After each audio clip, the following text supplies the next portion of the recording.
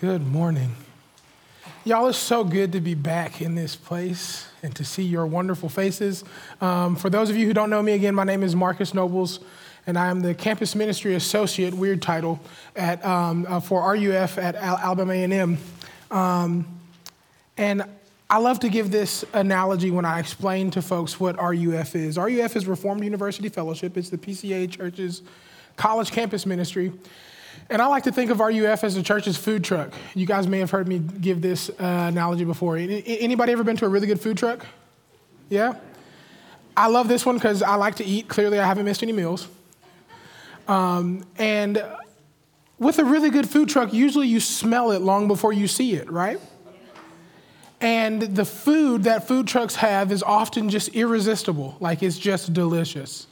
And food trucks barely ever have a really large menu. It's usually just a few things that they do, and they do it very well.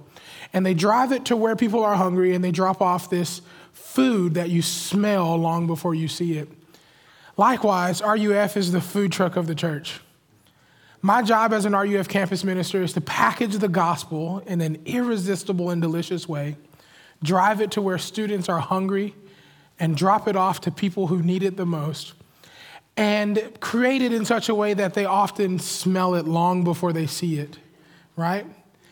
And they kind of waft into this beautiful aroma that is the gospel of Jesus Christ. And then we get to serve them this small menu of the gospel. And when they take a bite and they realize how delicious it is, we can point them to the restaurant. We can tell them go to church, right? If you think this little bit that you got from this campus ministry was great, go to church where they have the full menu. Right? So, again, I like to think of RUF as the food truck of the church. I get to package the gospel in a beautiful and irresistible way, drop it off to hungry students, and then turn around and point them back to the restaurant, which is the church. And we can't do the work of RUF without churches like this, right? Without support from people like you, RUF can't operate. And I'm so thankful to have such a wonderful, beautiful church that loves the gospel and loves God's people as well as this church does. I couldn't do what I do without you. So thank you. Quick update on RUF at Alabama A&M. When I was before you guys this time last year, we were just replanting the work of RUF on the campus of Alabama A&M. And I was really plowing the concrete. I was working really hard because Alabama A&M is an HBCU in Huntsville. It doesn't really have a ton of PCA ties, so there's not a bunch of Covenant kids that are coming to this campus looking for RUF, right? There's not a lot of people there who even know what the PCA is. So it's not like I came in with a group of students who were all excited about RUF. In fact, campus ministry in the way that RUF does it doesn't really exist on most HBCU campuses. There isn't usually a full-time campus minister who is there for that campus. Usually it's some group of people who do an incredible job of doing evangelicalistic, like tent revival style mission, and they show up on campus, they do a great job, and then they're gone. So to have a full-time campus minister was something that the campus was not used to. Right? So I land on this campus and I'm planting this ministry and I'm trying to gather students. And it was a really, really slow year. Really disappointing when the things that you try to build kind of fall apart, right? But the beautiful thing is that even though Marcus failed a lot, God never failed, right? And God sometimes uses us in such a way that he works things in us first so that he can then work through us to his people. And so I had a very beautiful season, a very hard season of God working on me first, right? And now I get to be the vessel that he uses to work through to his people. Amen.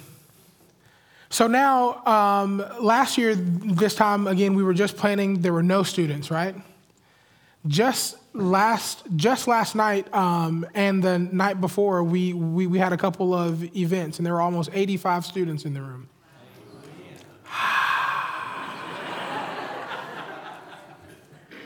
So in less than a year, God is able to take this broken, empty vessel, wash it up, make it new, and then fill it with something that is so beautiful and so irresistible, that is clearly not me on my own, that it is attracting students in mass.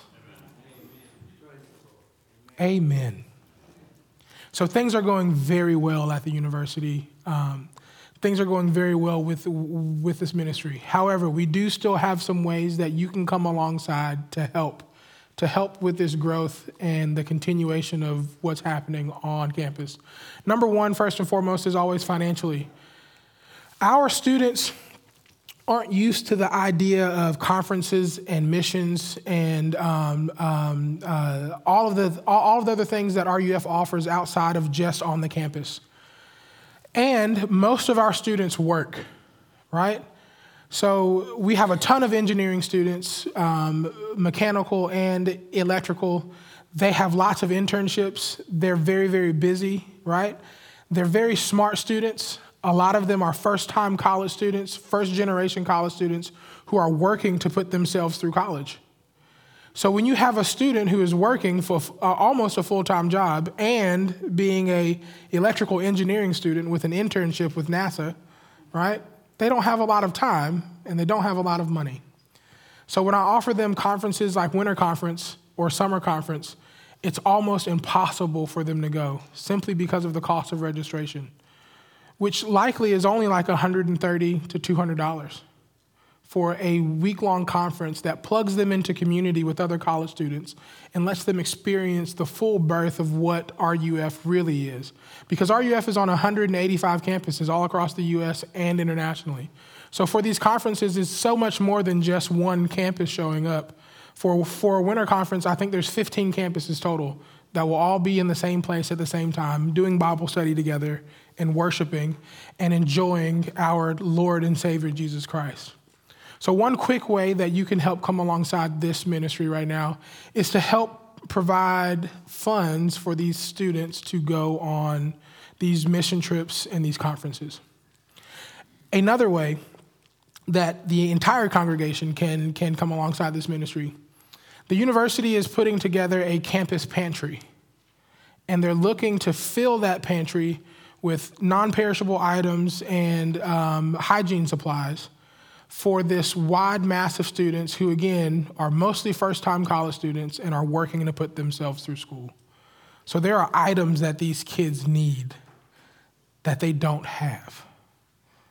And you can provide those items for them. Something as simple as deodorant, shaving supplies, socks, and canned food, which is something that we don't likely think twice about, means the world to a college student. And how easy is it for us to provide that for them? So there is a quick update and a couple of simple ways that you can help come alongside the ministry of RUF on the campus of Alabama A&M.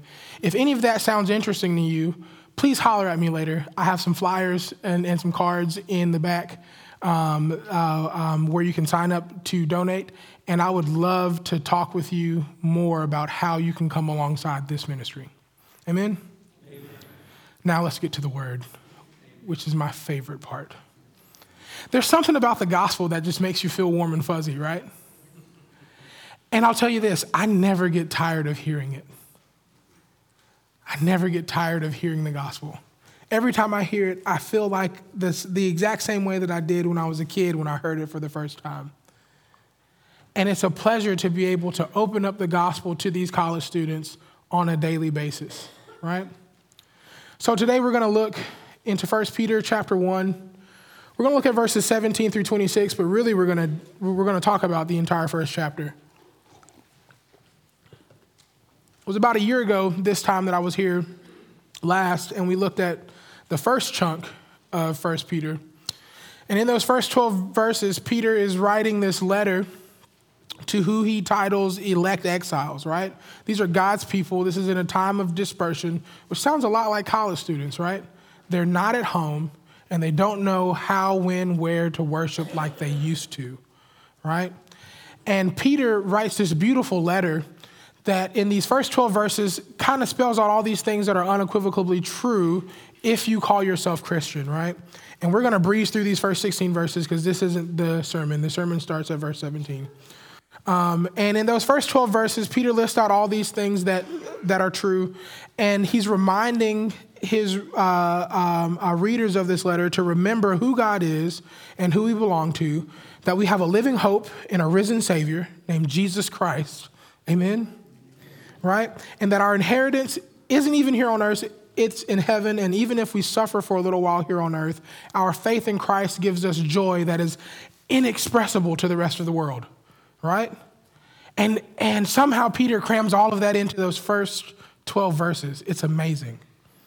And then in verse 13, he tells us to change how we think, to prepare our minds, to gird up the loins of our minds, to be sober-minded in our thinking, and to set our hope on Christ and Christ alone.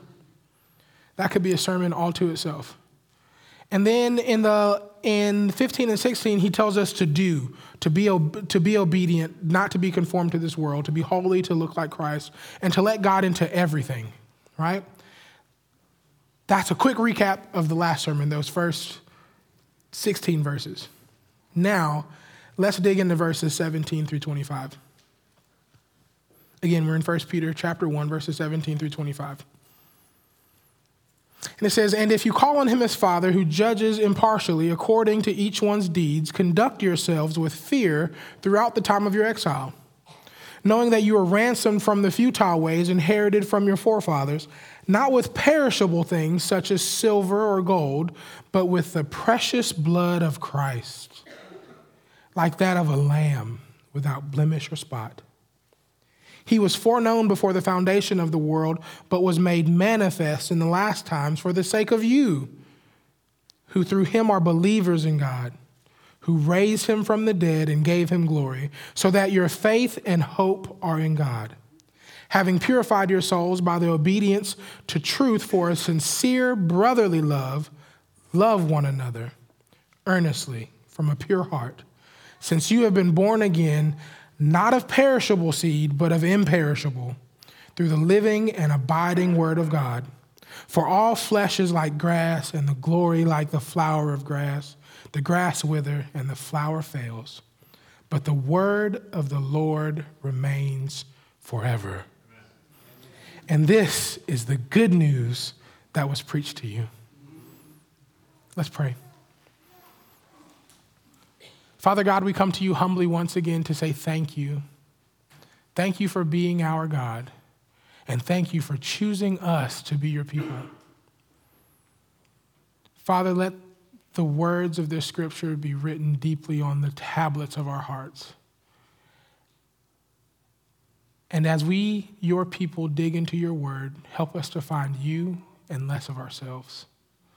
Father, it's in your Son, Jesus' name we pray. Amen.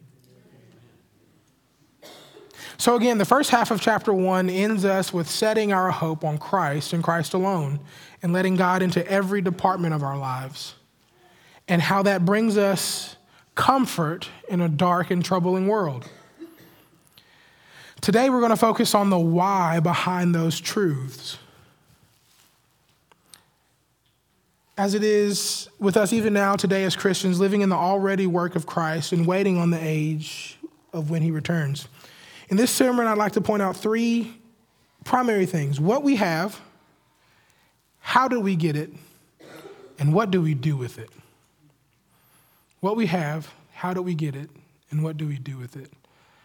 I like to call this sermon Christian Basics, because this is one of those sermons that I always start the semester off with students, because it digs into some very easy principles of what it means to really call yourself Christian. What we have, how do we get it, and what do we do with it? So let's start. What do we have? If we call ourselves Christians, what we have, brothers and sisters, is a relationship. Amen? One of the biggest points that I think that is shown to us in this scripture in particular is that God is relational. Peter's reminder here of a father and child theme is appropriate, for it's the nature of children to want to imitate their parents. Christians should delight in imitating God. both because he is our Father and because his moral excellence is inherently beautiful and desirable. Let me put it to you this way. To be like God is the best way to be. Right? 1 Peter verse 117, and if you call on him as Father who judges impartially according to each one's deeds, conduct yourselves with fear throughout the time of your exile. Peter here is telling us that we know that we have a Father that we can call on for help. We have a relationship with a God who loves us like a father, and we can call on him for help. Amen? And because we know whose we are, not just who we are, but whose we are, we should act like it, right? We should carry ourselves in such a way that shows not just who we are, but whose we are. That's the fear that he's talking about here. Living your life knowing that you have membership in God's family. Listen, God chose you. Amen? God chose you out of the world, and he knows you by name. You are his and his alone. I don't know about you, but that makes me feel warm and fuzzy on the inside, right? I have a God who knows me, and I have a relationship with him. And it's not because I deserve it, but it's because he chose us.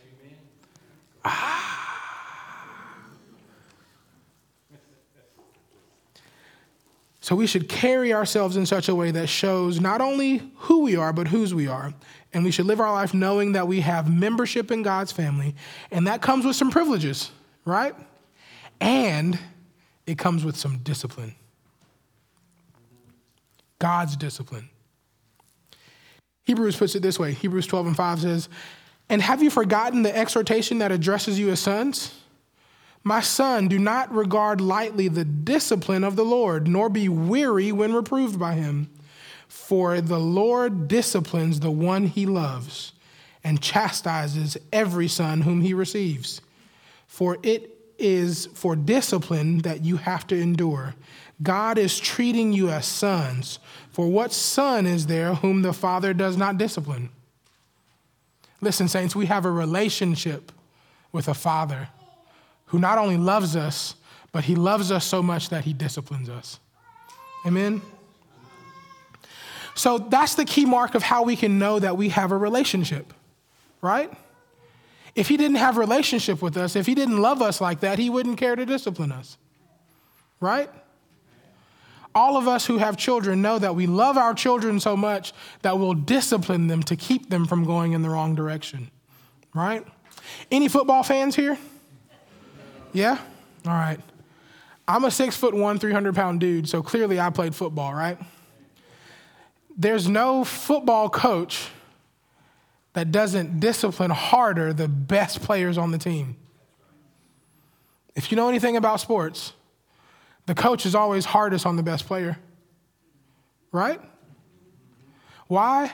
Because I expect more from you. I know exactly who you are. I know what you're capable of. And when that best player doesn't live up to what they're capable of, they face their coach's discipline. Why? Because the coach loves them that much. Now, what about Jimmy, that kid that's on the team that just barely made it, right? If he doesn't show up and show out, the coach doesn't say a word. There's no discipline there because I'm not expecting much out of him. But God expects something out of us because it's whose we are. Amen? And that's where his discipline comes in. We know that we have a relationship when we get the privileges and the discipline. One commentary says it this way: although many Christians today dismiss the fear of God as an Old Testament concept which has no place in the New Covenant, they do so to neglect many New Testament passages and to the impoverishment of their spiritual lives. Fear of God's discipline is a good and proper attitude, the sign of a New Testament church growing in maturity and experiencing God's blessings. Moreover, fear of God is connected with our growth in holiness, right? The closer that we get to him and the more that we become like him and the more holy that we become, the more that we have this expressed fear, right? This fear leads to a growth in holiness, which leads to us acting out whose we are. These are all marks of a relationship. Amen? And it's not this type of fear that's like, do or don't do things so that I don't get in trouble. Do or don't do things so that I don't get punishment. It's do or don't do because of whose I am. This semester, we're working through the 10 Commandments in our Bible studies. And I've been purposely trying to teach our students that the 10 Commandments aren't these laws and rules that you have to follow. These are all things that you would do willingly because of whose you are, right? The commandments tell us not to kill. It's don't just not kill just because. It's because it's not loving to do those things, right? Don't lie. Why? Because that's not loving. And we have a relationship with a Father who loves us. And if we're going to live our lives in such a way that shows whose we are, then those are the types of things that should show up, right? So this fear that I'm talking about isn't do or don't do because of punishment. It's do or don't do because of a relationship, because of whose we are. That's mine making all the noise, by the way. See? We have a relationship. She knows. She hears my voice. That's perfect. So, point number 1, we have a relationship. Point number 2, what do we have? A relationship. How do we get it? Point number 2, how do we get it? Church, we were ransomed, and we are redeemed. 1 Peter chapter 1, verse 18. Knowing that you were ransomed from the futile ways inherited from your forefathers, not with perishable things such as silver and gold, but with the precious blood of Christ, like that of a lamb without blemish or spot. Church, verse 18 tells us that we were bought with a price. Amen? This is the very foundation of our faith in what we believe. That God loved us so much that he was willing to pay the cost for us. Amen? In Old Testament Hebrew, this word redeemer, Gael, means kinsman redeemer. Think like in the story of Ruth, right? This widow that's in debt in a situation almost like a slave where someone can step in and restore what is lost and redeem us from our bondage. Someone who could pay the price to set us free. That's what that redeemer word means. God was willing to pay the cost for you.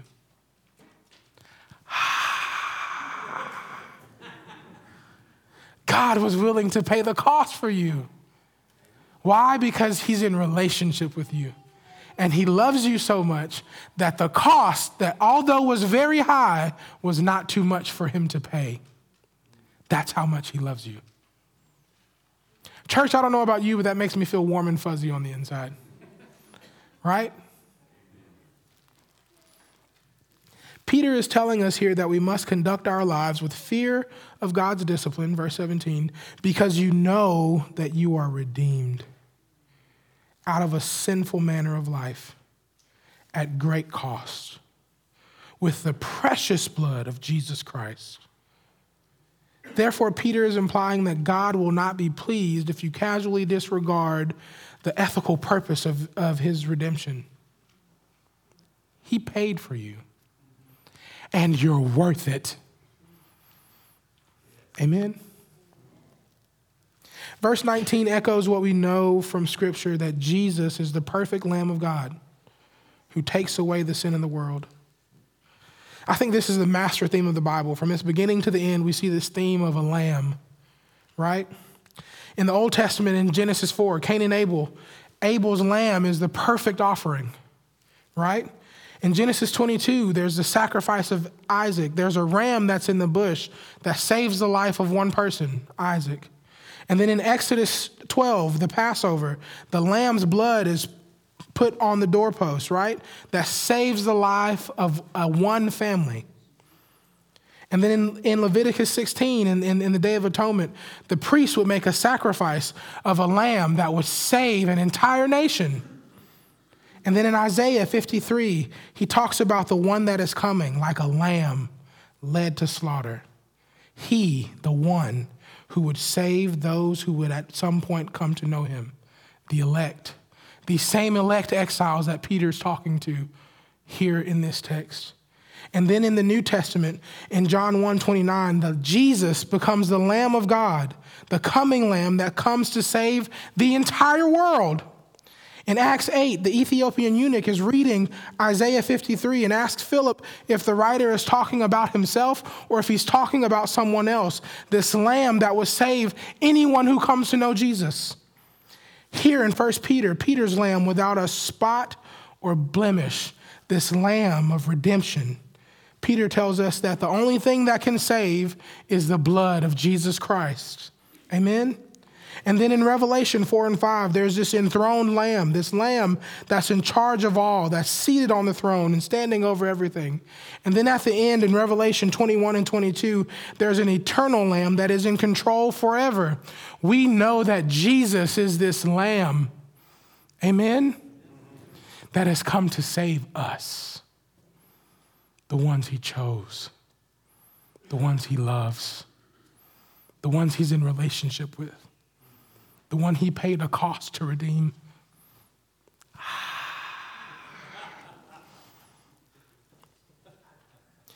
We know that Jesus' death and resurrection is so precious in God's sight that it should never be taken lightly by us, nor should we underestimate its value. Christ's blood alone could pay the price of our redemption. He gives it freely, but it came with a cost. In church, you are worth it. So we put our faith where? In Jesus Christ and in Jesus Christ alone. Look at verse 20. He was foreknown before the foundation of the world, but was made manifest in the last time for the sake of you, who through him are believers in God, who raised him from the dead and gave him glory, so that your faith and hope are in God. Church, our faith and our hope is not in the world, but it is in a living and risen Savior. Amen? Amen. That underscores this relationship that God wants with us, a real, deep, costly, but worthwhile relationship that came at a high price, but was worth every cent. Amen? So what do we have? We have a relationship. How do we get it? We were bought with a price, with Jesus' blood. I'm almost done.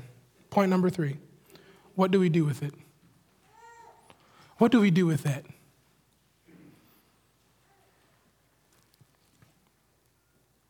Peter puts it really simply, verses 22 and 23. Having purified your souls by your obedience to the truth for a sincere brotherly love, love one another earnestly from a pure heart, since you have been born again, not of perishable seed, but of imperishable, through the living and abiding word of God. Folks, what do we do with it? We love. We love.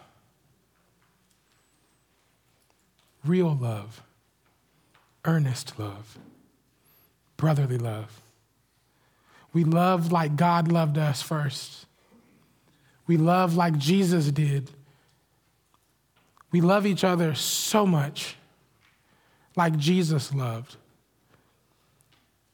when he agreed to die for our sins, when he agreed to pay a price that was so high, when Jesus willingly was beaten and broken and crucified for us, whom he loved.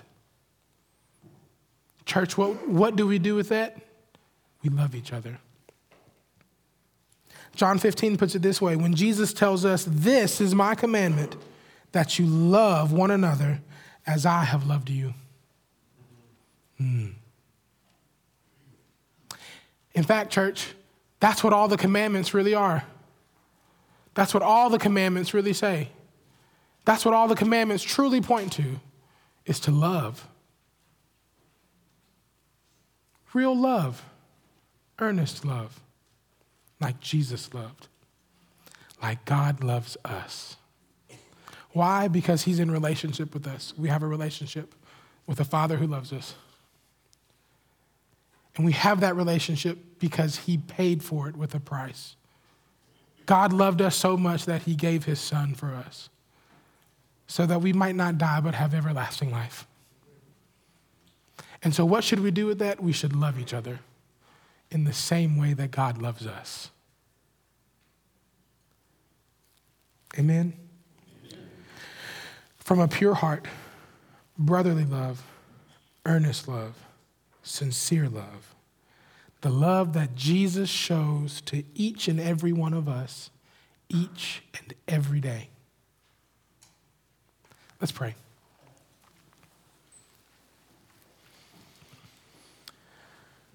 Father God, we come to you humbly once again to say thank you for being our God, and thank you for choosing us to be your people.